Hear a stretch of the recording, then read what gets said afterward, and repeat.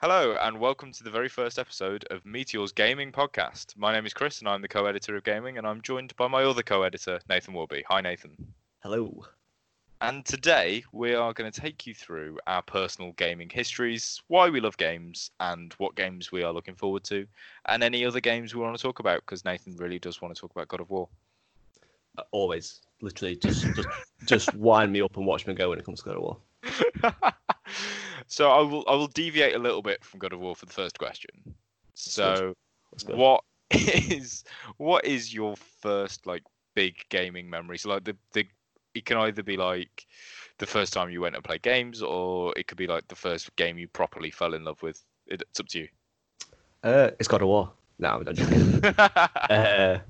No, I think because the first console my family ever had was the original PlayStation. But obviously I don't know how old I'd have been, like 5, 6, way too young to appreciate what a games console even is. But I distinctly remember having PlayStation 1 and playing the Neversoft Spider-Man game, the very, very first one. I mean, obviously in hindsight it was not great, but it was good at the time. It was, yeah, to be fair. Because obviously it wasn't open world, it was very linear. It was just literally you were on a building and there was just nothingness between you and the next building. That's how you knew where you had to go. But obviously because of how young I was and how that was basically the only game I had for quite a long time, I played it and played it and played it and played it, and I found cheat codes for it. I unlocked different costumes. There was one where you could turn invisible. There was the Captain Universe costume, which basically made you invincible for the entire game. And then obviously Scarlet Spider, Symbiote Suit, all that sort of stuff. So that basically, I don't think my parents understood what it awoke in me. Yeah, when they first bought it. Massive Marvel nerd. Yeah, I think it was because usually, obviously, that game was probably made for the massive Marvel nerds, but I think that basically made a massive Marvel nerd out of me. So, Make a Man Out of You by Disney. Exactly. But with Marvel. Sure. Why not? What about you? I remember a bunch of, because my mate had a PS1, so that's how I first started playing PlayStation. Me and my dad had an Xbox. My dad is the reason I'm into video games, because he is a massive sweat, bless his heart. Massive sweat. This is so obviously we're in our mid-20s, so he's in his late 50s now. So okay. He bought an Atari, the big things you see in pubs and stuff, and game. Okay, yeah. One of those. He bought one for himself in his house because he wanted to play Atari games. That's how much of an absolute stan this guy is. Honestly, when I was a baby, he would put Doom in on a floppy disk into the computer. We had to wait 15 minutes for it to load, so he'd go downstairs, do feeding, and put me to sleep. And by the time I got to sleep, he could play Doom. That's commitment. That is. You know what I mean? That is playing the long game. That is the level of nerd. Just to paint you a picture, that is the nerd in my house, and that's what I grew up around. So I remember a bunch of old school wrestling games, the old WWE games and stuff. But the game that I spent a frick ton of time on, and I'm not proud of this, is SSX Tricky. Yes. Yes. I spent so much time, and I was bad. I was not good at that game, but I loved it, and it was great. Oh, it was just dumb. It's because people are hyped off their face for Tony Hawk coming back. Yeah. And I just want SSX Tricky to come back, man. That's the game I want to come back. Yeah, board-based games never made it better than SSX Tricky. I'm sorry. No, everyone talks about the Tony Hawk games, but for me it was always SSX. SSX Tricky, I think it was SSX 3. Oh yeah, SSX 3 was good. Yeah, PS2. Honestly, I played those into their lives. Same. I mean, SSX Tricky was the same kind of time where games like Need for Speed Carbon were coming out. That was another game I spent hours on. Yeah, that's my favorite Need for Speed game. I think Need for Speed Carbon, because it was just. I remember you could always put the ridiculous neon lights underneath the car, and then you'd always want a Mazda RX-5 for no reason, even though you could get way better cars. But the Mazda RX-5 was the best one apparently, according to the game, and it was just so stupid. But it was a great game. it was a simpler time. So I think everyone starts off playing like you don't start playing like quote marks proper games until you're a bit older. So when you're younger, just any stupid game like you get all sorts of enjoyment out of. Yeah, I was either those games or because, and this is where my massive nerd steps in, is Star Wars Knights of the Old Republic, which we all know I love. I will bang on about that game forever, and I've recently just bought it again for like the fourth time on Steam so I can play it. Because it was like £2, so why not? But yeah, that game was great. But it's proper old school RPG, which BioWare used to do amazingly, and since don't because they've been bought by EA. But it was that proper like because everyone loves Star Wars and everyone loves being able to go and be a like literally embody a Jedi and go on a galaxy quest. So it was just like this incredible mesh of these two things, and you proper like embodied this Jedi because you could put your whole personality in it, pick choices, be dark side, light side, whatever you wanted to do, and it was just good. I miss it. Why EA own the rights to Star Wars and they haven't made BioWare make Star Wars Knights of the Old Republic a remake when we're in the era of remakes is just a travesty. That is one of like life's greatest mysteries. Just like what are EA doing with that Star Wars license? Like other than obviously manipulating you to spend loads of money. I mean, what? Yeah. Sorry. What? Who said what? But who said that? But yeah, like I say, it's like they have the IP, and they have the studio like best suited to make that game, yeah. and they're choosing not to. And then, I mean, to be fair, Respawn obviously made arguably the best Star Wars game last year, but I think if you expanded that and made it into, like, say, the RPG where you get to pick your own path through it, and they can even put a bit of like Force Unleashed in there where you get to sort of make your choice on light or dark side. I think that'd be really interesting. Well, that's literally what KOTOR was about. Was you had the chance to pick it, and then they spun it on a sixpence, right? Like two-thirds of the way through. Spoiler alert for anybody who hasn't played it, but you are actually the bad guy. What? Yeah, I know. I was just playing through it as well. How could you? Oh no. Well, I'm sorry. It's 20 years old. If anybody's listening to this enraged, it's not true. It's not true. I'm playing Mafia 2 at the minute. But you know what I mean. If anybody's listening to it enraged, it's 20 years old. So come on. Yeah. But you actually channels. Come on. You're literally like playing the game as So there's like Darth Revan and Darth Malak. Darth Malak was trained by Darth Revan, is going on to carry on his mission, and it turns out the Jedi Order have like messed with Revan's brain and have turned him into a Jedi. And then you have that choice 2/3 of the way through: do you go back to your like dark side tendencies, or do you carry on being a light person if you want to be a light person? Or if you're a dark person, you're just like, hell yeah, let's go and murder everyone. And it was just a good game. That's in summary, it was a good game. That little pause there. Just that little like that little moment of appreciation. That's what that's when you know a game is good, when it just becomes speechless. Yeah. Honestly, I've got so many memories of my childhood playing that game. Is that the game that you'd say made you a gamer? It's because all the other games are like those kind of casual games you pick, like you said, you pick up. And you're just like, yeah, I'll play that for a few hours, and you like just carry on playing it. But Knights of the Old Republic, because it was so deep and like based off D&D levels, like combat, like pick this to do this, and you can have these stat bonuses. And if you're going to be persuading somebody, you're at a 30% chance because your charisma's only a 6. You'd weeb, stuff like that. So yeah, it's the one that properly made me like a big RPG gamer, and I haven't looked back since because I love RPG games. Yeah, same. Yeah, I'm the same. I think for me that was probably I felt that was probably Fallout 3 for me. Yeah, that's a good shout. Yeah, Liam Neeson. Because like Liam Neeson being daddy, that's what I needed. Yeah, I think Skyrim took it to the next level for me, like that whole sort of getting lost in this world. But I think the Fallout 3 was the first game that I think I played that I became completely just obsessed with wanting to explore every aspect of it. But I think I was at that point, because I was 2008, I want to say. Yeah, so I'd be. It was about that kind of time. So I'd be 11. Is that maths? Is that how maths works? The numbers, Mason. The numbers, Mason. What do they mean? Yes, I think I was like 11, so I think I was finally old enough to actually appreciate what was going on and like sort of caught on to the story like behind the world rather than just exploring the world for itself. Yeah. So yeah, for me it was probably Fallout 3, and like I say, it's just making my choice. Like it blew my mind at the time that I could just walk up to a random character in the world, kill them, and then they weren't in the world anymore. Like that was like ridiculous to me, and like you could miss out on quests because you had done that. Like that was like a complete like foreign idea to me. I love what I love about that game is they opened up with the Megaton nuke bomb quest. Yeah, like really like set the tone. Like Really did. You just like you can blow this entire town up if you want to, but don't worry, nothing else will be there if you do it. And it's just yeah. mental.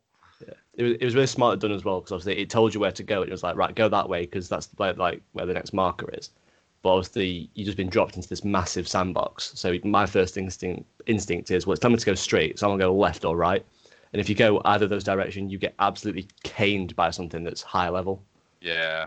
It's like Yeah, let you know like you've got a long way before you can come over here again. Like the rubber banding in that game was quite strong. Let's be real. Yeah, Like, yeah. I did a playthrough where I was like, right, I'm not going to do any side quests. I'm just going to do the main mission. And man, I regretted that choice when I got to DC at level 6. Oh, that was not a good. It was not a good time. Yeah, you need to be spanked by like probably double level super mutants. Oh, it's not good. Yeah. Oh, and the first time that you were into a Deathclaw as well, and you're like, what is this coming to ruin my life? You just see that thing charging at you. It's worse when you can't see it though, because I don't know how you used to play it, but I'd just be walking around. I had dog meat with me, and then every now and again I just crouch and just see what the like little indicator said when I was still hidden. And I can remember like I was playing with my headset on. I was just walking wherever I was. I think I was like level 10, and like I did that every like I said like every minute or so, and I was always hidden.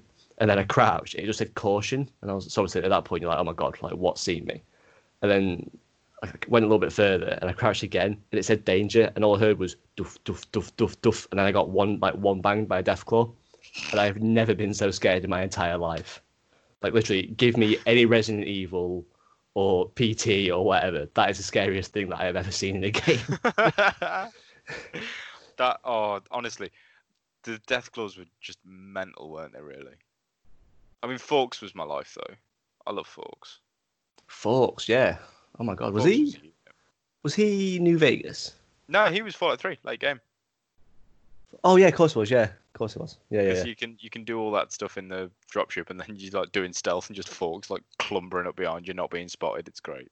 Yeah, I love it. I love it. Like Bethesda games. Bethesda games. I think New Vegas is arguably better. For me. Right, this is a gaming admission that I don't really want to make in public, but I'm going to. I've never really played New Vegas. You're missing out, mate. If you like Fallout 3, then you need to play New Vegas. I know. I'm at the point now though where like the combat is so janky that going back into it, because I think if you're spending a lot of time in the world, the combat needs to be satisfying. I think that's a problem I have with stuff. So for example, The Witcher 3 I can never get into because the combat is just so janky. I was exactly the same. Yeah, that's exactly what turned me off it as well. Like I know I'll love it because I know so many things about the game. I'm like, man, I'd love to play the game, and then I boot it up and I'm like, nope. I remember why I don't play this game. Yeah, it was like I got like I put so much time into Skyrim. I think that was mainly because at the time I didn't know any better. Yeah. Like I say, and same with Fallout. I mean, to be fair, on New Vegas they did put in iron sights on the guns, but they were completely useless. Like they didn't mean anything. Yeah, I've heard that before. Yeah, and it's obviously like your only option was VATS, but then once you run out of AP, there's no like you can't use VATS anymore. So then you're just back down to staring down this really poorly rendered iron sight that doesn't mean anything. I think that's why I'm enjoying Assassin's Creed Odyssey at the moment, because the combat for that game is actually quite satisfying, but the story itself is a bit trash. Because it's your classic Assassin's Creed story. There's a mysterious object, we've got to get it. There's some bads in the way, kill them along the way and level up, please. Which is fine because it's served them. I mean, the Assassin's Creed games have probably been going as long as we've been playing games. Yeah, like playing them properly for sure. Because I think I can remember going around to my friend's house when I was still at secondary school and playing the first Assassin's Creed. So When was the first Assassin's Creed? It was donkeys years ago. 2007, something like that. That kind of that feels right. I don't know, but yeah, I've never been able to get into the Assassin's Creed. Not properly. Like I'm not one of these. I can't play them all. I have to like pick and choose the ones that I want to play, and then the ones that I do like, I really like. Like I love Assassin's Creed 2. I like Black Flag. Hate the boat combat. Boat combat is the boat combat turned me off Assassin's Yeah. Creed for ages, and then I picked up the one that's got boats in it, and I'm still annoyed. Yeah, it's so frustrating. Like you just know that Valhalla's gonna have it as well. Like I can feel Oh it. yeah, because it's Vikings and longboats, and so they've already kind of announced that with that quote unquote gameplay trailer. Oh, the gameplay trailer. Yeah. With no Yeah. gameplay in it. No gameplay at all. God, mate, Ubisoft, man. Honestly, yeah. Ubisoft and EA are fighting over who's the worst. And why is it like this? Who's worse, Ubisoft or EA? I think it's got to be EA. Yeah, it's got to be because at least Ubisoft have the decency to put out some good games. I mean, I think Ubisoft try. They're just out of touch. I feel like that's the problem with them. They're like, you liked this back in 2015, and it's like, yeah, but games have changed. This is true. Yeah, because they brought in that whole sort of like open world, going around checking boxes game design, didn't they? Whereas like you're not doing anything meaningful. It's just like, oh, here's 50 hideouts. Go and clear them out because you should. Yeah, like the 98 feathers or whatever the weird number is in Assassin's Creed 2 that you've got to go get for your like little nephew or something. Yeah. I think they're starting to realise though, because they've started to, because obviously they also went through that annualised phase as well. I think they've started to realise that people don't want the same thing every year. Yeah.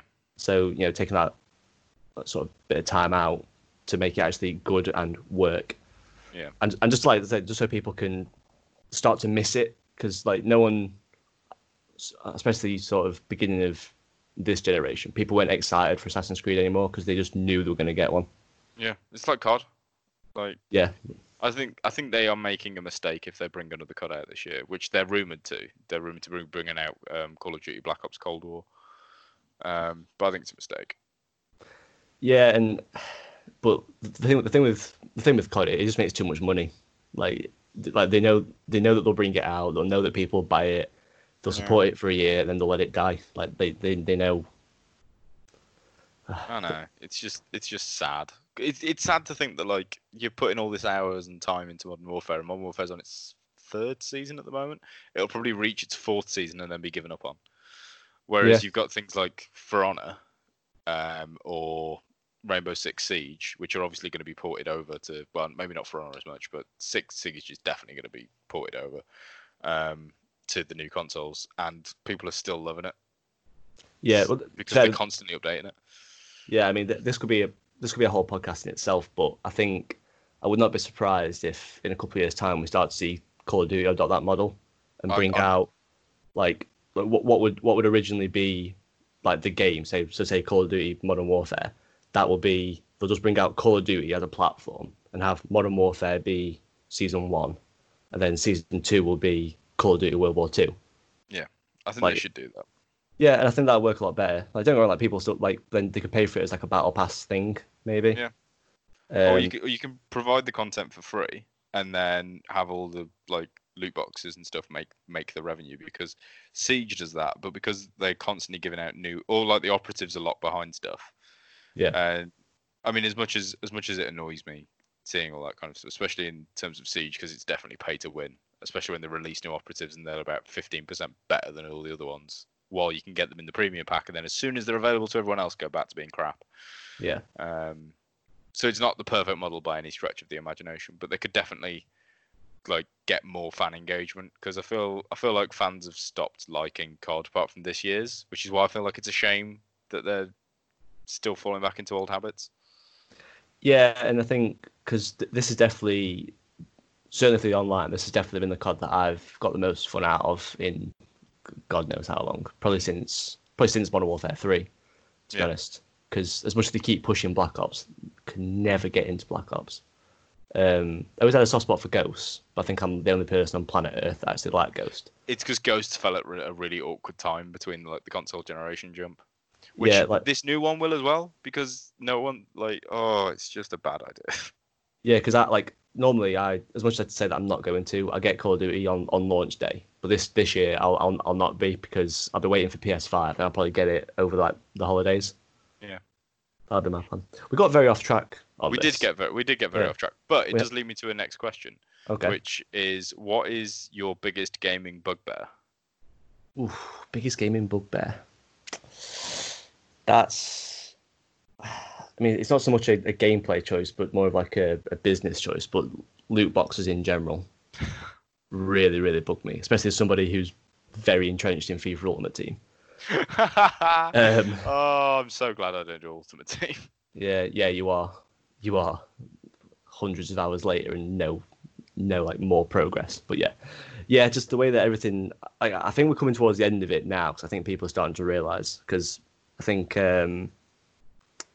more so than I've ever seen, I think politicians are starting to take notice of like the gambling mechanics and stuff like that. But yeah, I don't put in paid microtransactions in games that you've already paid for. Just doesn't sit right with me. Like in mobile games, I get it, and like in Fortnite, I get it, because you don't have to pay to play that, and it's all cosmetics. I think that works for them, and obviously they're making a ridiculous amount of money for it. But like I say, when it's in, like I don't want to pay 60 quid to play COD, and then go in and then be bombarded with, oh, for an extra 20 quid you can get this many COD points and open these loot boxes. Like, just leave me alone and let me play the game. Yeah. Like, and to fair, even more than that, it's when they sort of give you content and then take it away from you and then make you pay to have it back. That frustrates me. Like, I never bought it, but in Fallout 76, oh god, you had to pay. I think it was like you couldn't repair your weapons sort of on the fly, but you could buy these things to be able to repair them on the fly, and it's like, but you can already do that in Fallout. So you basically took a thing away from me, and then paid me to have that thing back. Well, that doesn't sit right with me either. So yeah, 76 is just garbage anyway, isn't it? Really. Oh, yeah. Apparently it's good, and I'm like, yeah, because they put NPCs in, like they put the Fallout back in Fallout. Yeah, it's like because it was just a big empty wasteland, which is not what Fallout's meant to be. Just a garbage game. But yeah, no, I agree where the loot box is concerned. I especially agree when it's pay to win. So like Ultimate Team, where you can buy gold packs, or you can spend hours getting them, but also get spanked by people who've just bought gold passes, and your own team is just trash. So nice for you to deal with that. I'd agree where that's concerned. I think one of my like biggest irritations, purely because it was just getting to a point where it was really annoying. Now it's not as much of a thing, but every open world game you had to go and find a bit to unlock the map, and why? Just give me the map, please. Spider-Man did it, and it was not annoying, because in that game flying around is fun. But that's the only game where I've not been irritated seeing like a little synchronization point being like, you can unlock details about the map. I'm like, I don't care. Let me look at the map, please. Yeah, it was that Ubisoft influence again, though, weren't it? That was literally what Assassin's Creed like made popular.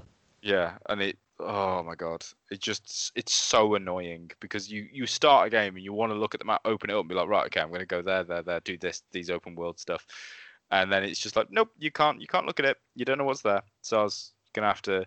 I wouldn't mind if it was go explore, like the Civilization games make you do. So you start on like a tiny island and you have to go explore the map, and then when you're not in that area, it's like grayed out with like little sketching around it. I think that's quite cool, because you've physically gone and found all this stuff.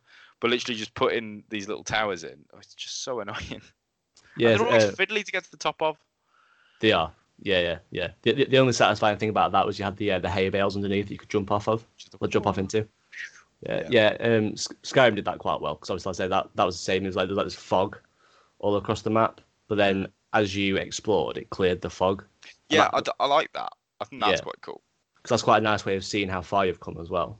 Yeah, you can literally just you only see this little tiny speck, and then like later in the game it's all opened up. I think that makes sense, and it makes sense from a storytelling perspective as well, because you're like exploring, so it makes sense that the map opens up. But yeah, I just get really annoyed by towers. I just get really annoyed by open world games at one point, because it seemed to be impossible to find a linear game at one point because Yeah, you couldn't move for open world and multiplayer games. Yeah, then people even started taking games that weren't traditionally open world and making them open world, like Tom Clancy, like Gears. Yeah, I was gonna say even like Gears 5. like Tom Clancy. Was it Wildlands? Oh my god, yeah, Ghost Recon's. Why? Ghost Recon. Yeah, you know what I mean? Like traditionally, just like a corridor shooter, like third-person corridor shooter. I miss corridor shooters.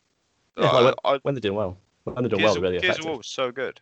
Gears of War was so good. It's my favorite game series ever, and it's so sad to see what it's like now.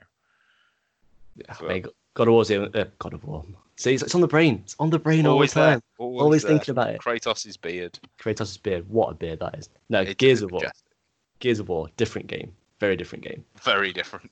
Yeah, Gears of War is the only thing I miss about having an Xbox. Yeah, same. Yeah. Marcus Phoenix's beautiful face. Oh, yeah, and just Coltrane. Oh my god, yeah. Those are the days. Gears 2. Yeah. Nah, it's gotta be Gears 3. It's gotta be Gears 3 for me. Ooh. Just because Dom. Yeah, no, that sucked. Yeah, to be fair, the original Gears trilogy is pretty much the perfect like shooter trilogy. It is. It's spot on, and the Horde is amazing as well. Yeah, Horde was great. Multiplayer was fun as well if you like being one banged by a really OP shotgun. You like people just wall bouncing at you, and they're like, "Oh, I've fallen to pieces." Yeah, like, I never played the multiplayer.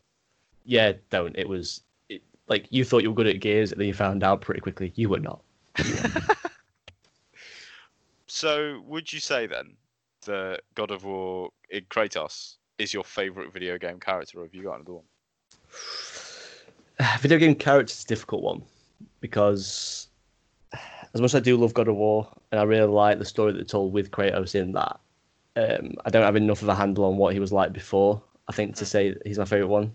Like, because the God of War games never really appealed to me because Kratos was so sort of like, he was just angry. That's all he was. So I think ask me again after God of War 2, then maybe. But I think my favourite video game character of all time is probably Arthur Morgan from Red Dead Redemption 2. Ooh, interesting. That's an interesting choice because like you can make your Arthur Morgan what you want to a degree. Yeah, and I think it was that. It was he's scripted and he is always Arthur Morgan, but you can kind of project onto him. Like you can sort of like you can just tweak him ever so slightly to make him yours. And it was impressive as well because before Red Dead Redemption 2, I probably would have said that John Marston's my favourite video game character of all time.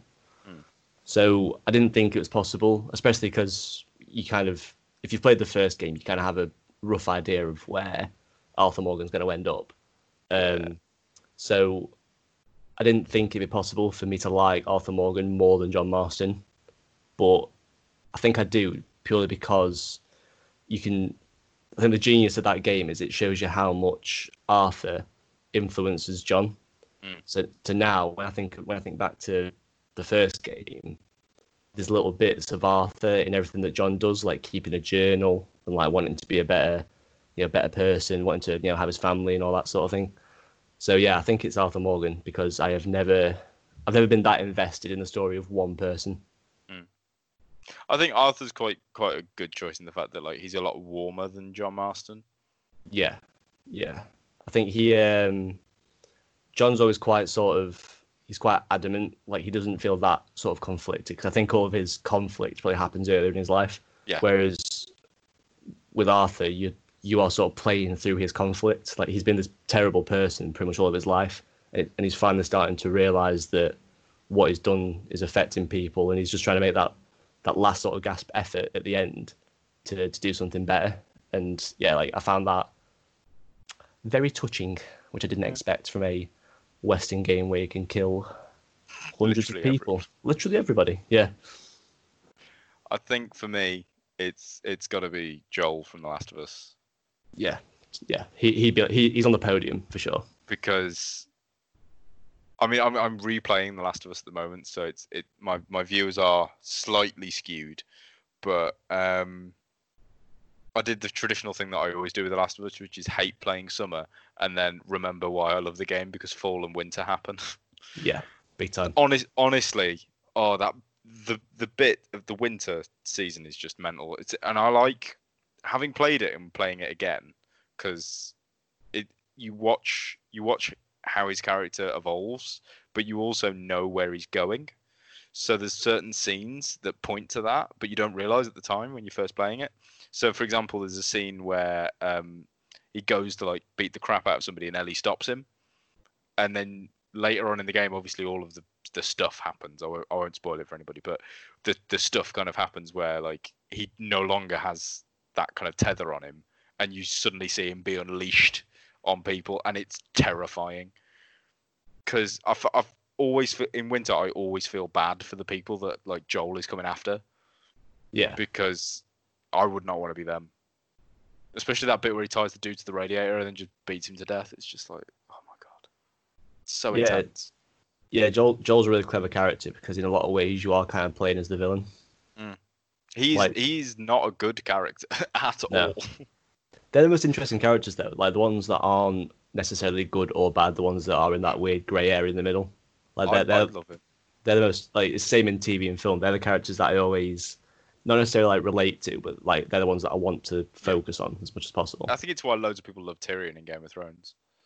Yeah, because as much as he's funny and charismatic, he's not the hero of that story. Like he does some really, really horrible things. Yeah, and that's why I think Joel wouldn't be as good if you didn't have that opener, where like you see him as like a nice guy who just is trying to get through life, and then his entire world is like just ripped from him, and then you completely understand why he is the way he is throughout the rest of the game, and it's just so good. I'm so excited for the next one. It's less than a month now. Well, it's been less than a month now for like the last 6 months because they keep delaying. This is true. So they better not do it again. Yeah, well, I finally like made my choice and pre-ordered it, so this time it better stick. I've got a 54 quid CEX voucher ready for when someone sells it, so that I can just buy it for free. So if anybody is planning on selling it, please sell it to CEX and tell me, because I need it in my life. Nice. I'm getting that sweet steelbook. So that's I'm not gonna lie, you've made me want to pre-order the steelbooks. It's just pretty. It honestly, it looks beautiful. I saw one really poor picture of it, and I was like, "Yep, that'll do." That sweet low-res image, and you're like, "Well, that's me." Yep, sold. I mean, to be fair, I have steelbook COD, and that's beautiful. Yeah, just steelbooks in general. Like they take any. It doesn't matter what game it is. Just you put it in a steelbook, I'm so weak for it. Like I've got Gears 3 on Xbox 360 in a steelbook, and it's got like a holographic Lancer on it, and it is beautiful. Fun story about Gears of War. I was in the shop for Gears of War 2, and we'd pre-ordered it, and we had the chance to buy the one that came with the Golden Lancer for an extra 50 quid, and my dad said no. And it's like and I don't mean the Golden Lancer you can get in the game. I mean a replica. Look at a life-size replica for an extra. I think it was like 30 quid or 40 quid. And he said no. He was like, nah, I don't need that. And then you see them now, and they sell for like $1,000 because they're so rare. Oh my god. We could have had it because the guy who had pre-ordered it cancelled. So when we got there, because we were quite good mates with the guy at Game Station. That's how long ago it was. Oh, what a throwback. But because we were quite good mates with the owner, he was like, "We've just had this one cancelled. Do you guys want it before I like put it on general sale?" And my dad went, "Nah, don't worry about it." And then we got home and we regretted it so bad. Oh my god, that's horrifying. I'd have phoned Childline. Mate, it's tragic. It makes me want to cry. Yeah, that's horrible. I begged and begged and begged my because when Fallout 4 got announced, I pre-ordered it straight away. And I spent the money, so I'd already like committed the 50 quid to buying it. And then I saw the special edition that came with the Pip-Boy that you could put your phone into. Oh yeah. And I begged and begged for like from anybody just to like lend me the money to like to punt up and get like upgrade my order. Never got enough. Still heartbroken to this day. That is tragic. Still heartbroken. Do you remember the Fallout? Speaking of pre-orders, do you remember the Fallout 3 one that came with the lunchbox and the bobblehead? Yeah. Oh my god, that was so good. Oh, I've still got my. I have a Vault Boy bobblehead somewhere. I'm desperate for one. I sold it when I was like really, really poor, desperate for uni. Yeah, The first time round, and I regret it. yeah, I feel Like, that. That week's worth of shopping was not worth it. Yeah, it's like short term it was worth it. Long term, no way. Definitely not worth it. I deliberately just keep on hold of all my nerdy stuff now. One final question for you, Nathan Morby. I know this has been more of like a meandering podcast than we perhaps intended. Yeah, it's fine. Um, I think it's been pretty good. I've enjoyed it. I hope everybody listening has quite enjoyed it so far. But one final question for you: if you could only play one game on repeat forever, what would it be? Oh my god, I wish you'd. Why would you not ask me that in advance so I can think of a proper clever answer? No, I don't want you to think. I want it to be a gut feeling. Gut feeling. I'm torn on two. Okay. Unsurprisingly, one of them is God of War. Shock. Just because my head's going in two different directions. Because one of them is, which is the most fun game to play, and that's God of War. Because I think that's the most satisfying combat money can buy. And because every time you press triangle and the axe comes back to you, a small piece of me just explodes. Oh, it's beautiful, isn't it? It's the most satisfying thing. That little vibration in the controller as well when it like snaps back into your hands. I love just throwing it away and then calling it back for no reason. Yeah, because like in my head, I feel like Thor, like in the Marvel films, because it's like you throw the axe, you pummel everyone within an inch of their life, you do whatever, and then everyone's dead around you, and then you just, oh, where's my axe? Tap triangle, boom, snaps back. Oh my god. And you've also got Boy. Just Boy. Yeah, hearing that never gets old. This is the thing, like playing, but I think I'm edging more towards God of War just because like that game never ever felt like a chore. Like I platinumed it. I don't know if I mentioned that I platinumed it. Just put that out there. Yeah. I'm one trophy away from platinum. Which one is it? It's the go around and find stuff. Oh, go around and find stuff. Yeah. And I can't be bothered. You beat the Valkyries then? Yeah. How that? Smashed. Oh, when I smashed her head in, I was well happy. Oh mate, yeah, that last Valkyrie. It was. Oh, it was a challenge. Yeah, it was. It took me like 3 attempts. I don't mean three lives. It took me 3 sit down sessions of trying to do it to actually finally get it. Because all the rest is like each one has like a specific skill set, and then the last one's just got everyone. She's got a combination of every single one. So that, like then the first time I fought it, I was just like, she just beat me in like 2 or 3 hits. I was like, what just happened to me? And do you want to know something? It's one of my proudest achievements. I did it on my 4th try, and I don't mean like you. I did it on my 4th reset. That's impressive. And that's I was like, done. Gonna go and sit down and have a cup of tea like a hero. Yeah, that was Like I say, that's the best thing about that game though, because usually, like with any game, especially a game that's like 20, 30 hours long, like God of War, you get to the end of the story, and I'm kind of like, okay, like I'm gonna have like a bit of a I'll put the controller down and go, right, I'm satisfied with that now. Like the game ended, and I was just like, I need to see everything else. Like, at no point was it a chore. The only part of the game that ever felt even slightly boring to me was, I forget, like I don't remember the names. It was all Norse and stuff, but the realm where you're collecting the mist echoes. Oh, that's Where it basically can't be asked for that. Where it basically becomes a Souls-like for some unknown reason. Like that bit was kind of boring. I don't know why that's in there. No, but like he was there, it was quite like it was a creative idea. Like I wasn't expecting it. It was a cool idea, but I think once you done like the first bit, it should have stopped. I don't know why it was like so long. Yeah, it took too long. Like when you eventually like explored the entire maze and then you got in there as a Valkyrie, I was like, oh, that's cute, thank you. I hate that Valkyrie. That Valkyrie isn't that hard. It's just hard in terms of the fact that you're running out of time to not be dead. Yeah, I think that's the only Valkyrie that I beat on my first try as well, which is weird. She's deliberately easy. Exactly, yeah, because it knows you're probably going to go in there with like 10 seconds to beat it, so you can just walk up, bang, bang, bang, you're out. So yeah, that's why I'm heading towards God of War. My other one would probably be something like just like a massive open world to get lost in. Yeah, I think if I could get a hang of The Witcher's combat, I would probably say The Witcher. Yeah, because you can just pump hundreds of hours into that game and then get one of the 15 endings. Yeah, exactly. And like it's the same with like both Red Dead, same with Skyrim. I would say same with Fallout, but that's not really a world that you want to be in. Like maybe Skyrim, because some of the scenery in Skyrim is stunning. Like some of the locations you can go to.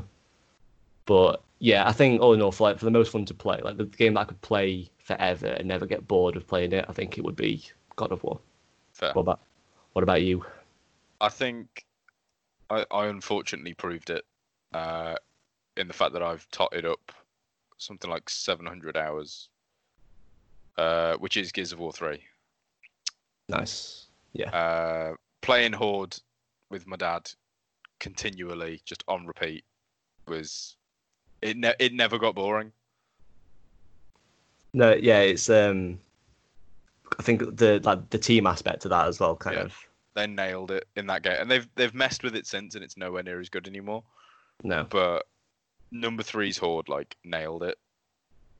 And yeah, it was just perfect. It was literally perfect because you could literally put the base kind of wherever you had a choice of 5 areas, and then you could build everything. Whereas in the new Horde, I don't know if you played it, but the new one, if you're not an engineer, you can't build everything. So if everyone leaves, which people do on Horde, they get to round 20, they're like, right, that's enough now. I've been playing for an hour. Bye. You can't build, and you're knackered because you're left with a bunch of AI soldiers who can't build anything. So you're just running around terrified. Oh, it was classes this time then. Yeah, there was classes in Gears 4 as well, and it's just when they started adding classes and stuff from other games, it didn't work as well. I don't think, because Gears 3 was quite nice in the fact that you didn't level up your character. Your character is the same. It's just the skin was different. Yeah. So yeah, I think it's got to be Gears 3 for me. Yeah, it's fair. If you talk about satisfying as well, the Retro Lancer in Gears 3. Oh, the Retro Lance was the Retro Lance was fun. The normal Lancer is just insanely fun. The Nasher shotgun is great. The noise that you get with the long shot snipers, fantastic. Yeah. Even some of the Locust weaponry was really fun to play with. It was just a really good experience, and you could play it for 4 hours, and then you were done with that one map, and you're like, cool, let's go do another map. Yeah, that there isn't really enough of that anymore. I don't think in games Gears obviously still do it. There aren't enough actual co-op modes that are actually that take time and are actually satisfying, because all the Call of Duties have them, but it's never it's just never the same. Because in Gears, when you're playing Horde, you had to communicate. Yeah. But you don't really get that as much anymore. The new Call of Duty's Spec Ops missions are quite fun. They're chaotic as anything. But yeah, I do know what you mean. Borderlands 3 is a lot of fun because you do have to talk and stuff, but their Horde mode was literally just put on as an afterthought.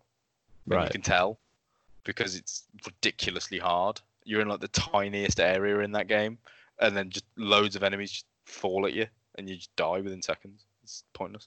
Yeah. I think Gears managed to nail the balance between difficult and fun. Yeah, because it's not ridiculously hard, but if you if you overcommit yourself, if you stray too far from your team and try and go be a one-man army, you will get picked off. Yeah. Yeah. It's fair. While we're talking about multiplayer games, my answer is still God of War, but shout out to Halo 3 custom games. Oh, Halo 3. Yeah, honestly, me and my friends. Was fun. I probably played through the campaign 4 or 5 times. I did it on hard. Got all the skulls. Got all the Hayabusa armor with the weird helmet. Yeah, that was sick. Yeah, did all that. So that took me God knows how many hours. And then honestly, hundreds, probably even thousands of hours on custom games, playing Garbage Man, Infected, Jenga Tower, Funhouse, all these different things, and then we finally became good enough to make our own maps, and they were all ridiculously stupid. And yeah, it's that was more dumb fun than anything. I think the unsung hero of that game is the narrator guy who's just double kill. Yeah, yeah. Oh yeah. What was the really how Kilimanjaro or something like that? Yeah, Kilimanjaro. Killtacular was what? Killtacular, yeah. I think that was the big boy, but Kilimanjaro was just the funniest one because it was just stupid. Yeah, it's like he ran out of words. I just look when because it just goes it's double, triple, and then it's just and then at quad, because they were quadruple is clearly for nerds, so they just started making up words. It's beautiful. Oh, Duck Hunter as well, where one guy with a sniper, all the rest were invisible. Yeah. Oh, those are the days. That was a simpler time. It was. I think games are overcomplicated now, and I do miss the almost simpler time of. I think because the games cost so much money to make now, because of how much like textures and rendering and how beautiful they all look. Which it sounds like really spoiled to be like, oh, my game's so pretty. It's so annoying, but it is kind of annoying in the fact that you kind of lose out on that almost simplicity. Yeah, like as much as I love playing through like Last of Us 2 and say all these big budget things, it's like there is something really like there's something to be said for you and your friends flinging random bits of debris at a giant tower to try and knock your mates off. And on that, I think that's a lovely point to end. All nostalgic. Feel it, throwing stuff and feeling all nostalgic. So thank you very much for listening. We do hope you enjoyed our little ramble down memory lane. We promise the next one will try and be a bit more on task. Structured. We should probably we'll structure it a little bit, but not too much. So next time we're going to be talking to a fellow contributor, Reese, who is going to be bringing us through some of his favourite gaming memories and what he's looking forward to, seeing as he's going to be writing an article for us about PlayStation and Xbox and what to expect. So tune in for that one in a couple of weeks after Nathan's own TV podcast and George's wonderful upcoming film podcast as well. Thank you very much for listening, and we look forward to seeing you then.